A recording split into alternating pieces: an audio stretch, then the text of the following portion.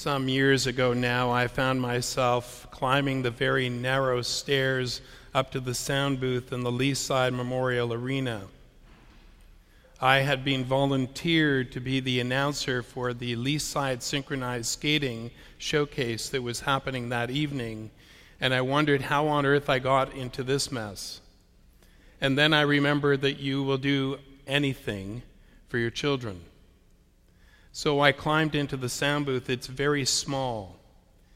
And as I stepped in, it was barely warm, heated by a tiny little space heater. I sat down on a stacking chair, and I looked out over the ice through glass that had not been cleaned in years. There was a helper with me, a young teenager. It was her job to come 4 days a week to play music for figure skaters. She knew that sound booth like the back of her hand.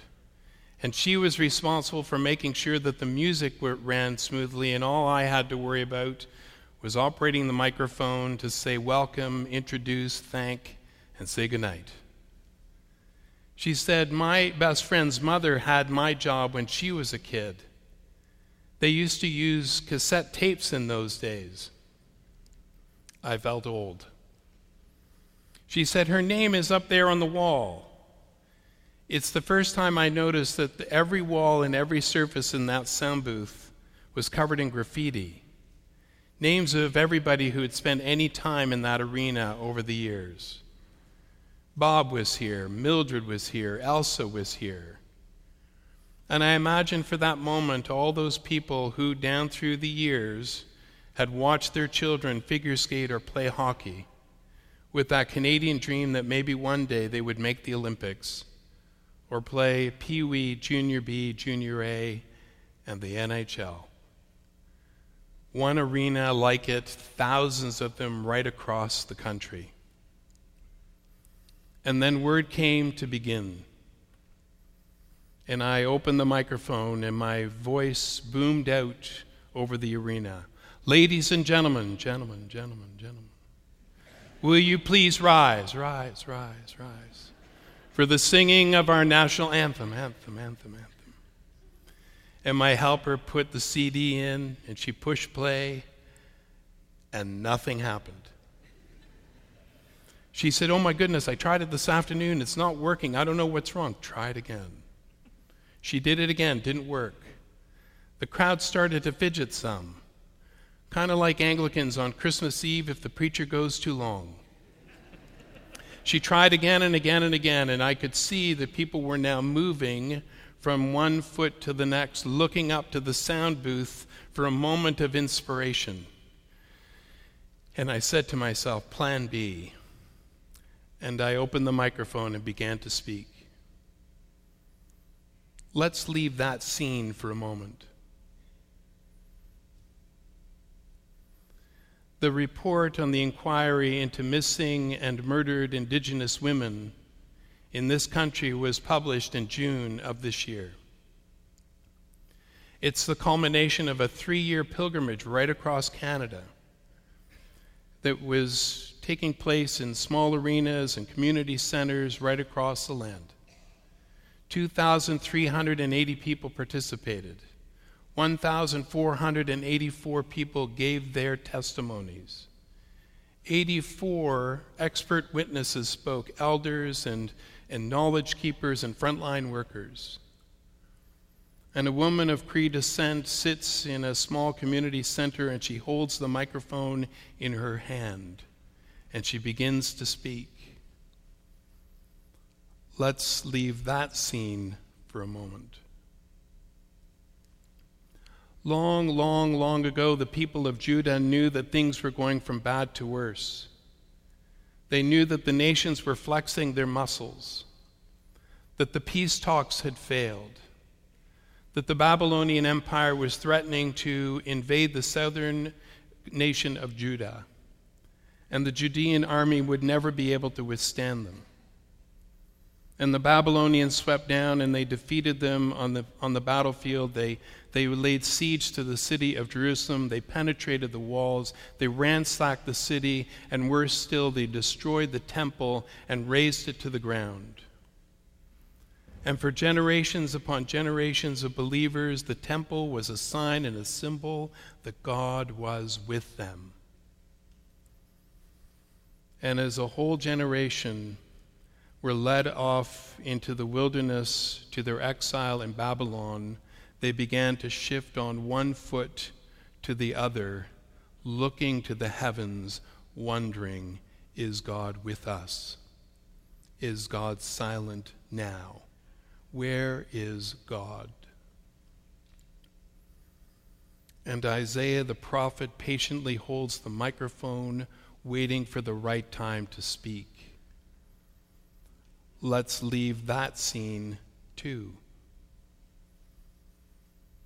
The shepherds sit under starlit night. The wind pushes across the open space. The dim lights of Bethlehem can be seen on the horizon. The sheep are asleep. The fire is crackling. And the shepherd holds their crook just in case of invaders. There was a day when shepherds were held in high esteem. David, the king, was once a shepherd. The love of God was described like a shepherd. The Lord is my shepherd, I shall not be in want. He makes me to lie down in green pastures. He leads me beside still waters. He revives my soul. But by the first century Palestine, the shepherds were equally understood as being antiquated and backward in their thinking. People were moving into villages and towns and cities. They were from yesterday. Progress was leading in a new direction. They were not trusted, nomads, coming and going, always wanting something. This last summer, my wife Mary and I had the joy of going on a pilgrimage to the Holy Land. We went with 14 other bishops from all over the world. Sometimes Anglicans get along really well, and sometimes Anglicans walk in a fractured relationship in different parts of the world, and we were brought together to pray together, to be pilgrims together. And one morning we went out to the desert between Jericho and Jerusalem, and our guide said, go off into the wilderness just for a piece and find a spot and sit down and be still. And all you could see for miles upon miles upon miles, in every single direction, nothing but wasteland and hard rock, hard-baked by the sun. And we found a spot to sit down, and we closed our eyes in quiet meditation, and all you could hear were sheep bleating in the background. And Archbishop Josiah brought us all back together, and on a tabletop made of stone, he served communion. And in the middle of the service, up the hill came a little shepherd boy on the back of a donkey, making noise as he came closer and closer to us. And he got off the donkey, and he came over, and in the middle of us, he opened up his blanket with all sorts of trinkets for us to buy. And the Archbishop was offended, and he tried to shoo him away. But then along came his even cuter, younger little brother, and all was lost. It was a moment for me of a little boy who was a shepherd who lived this life every day, to walk amongst adults who were summoned to be shepherds for the church, to remind us of our place. Bishops carry the old crook of a shepherd. It reminds us that we are summoned to protect, to guide, and to lead a community of faith. And to whisper to the winds of ancient days of God who speaks to us again and again of what it means to walk with humility and in peace and in joy and in love with one another. And especially on a night like this, we hear the whispers of God in old carols and old hymns that remind us who we are. Back to the sound booth. 500 people rocking from one foot to the next. I open the microphone, and I say, folks, the CD player is broken. I'll start us off, and you bring it home. Oh, Canada, our home and native land. I turned off the microphone, afraid to reveal that I might just not remember all the words. And they brought it home, and I knew the rest of the evening would just be fine. Back to the inquiry. She held that microphone, and loved ones patted her on the back as tears fell, and she said she was not just another Native woman. She was my mother. She was a wife and a grandmother and a sister and a friend. This is not an isolated incident, it is an epidemic. Since 1970, over 4,000 women, indigenous women, have gone missing or have been murdered in this country. It's a reminder that every time you and I sing our national anthem, just below the surface, there is hurt and brokenness that we are summoned to reconcile. This year were more incidents of gun violence in this city than ever before. Young men defending turf with a pistol. The chasm between the rich and the poor continues to grow. Beneath the singing of our anthem, you and I are summoned to change the world. Back to Babylon. The people of Judah wake up and they realize it is not God who has wandered away, it is us.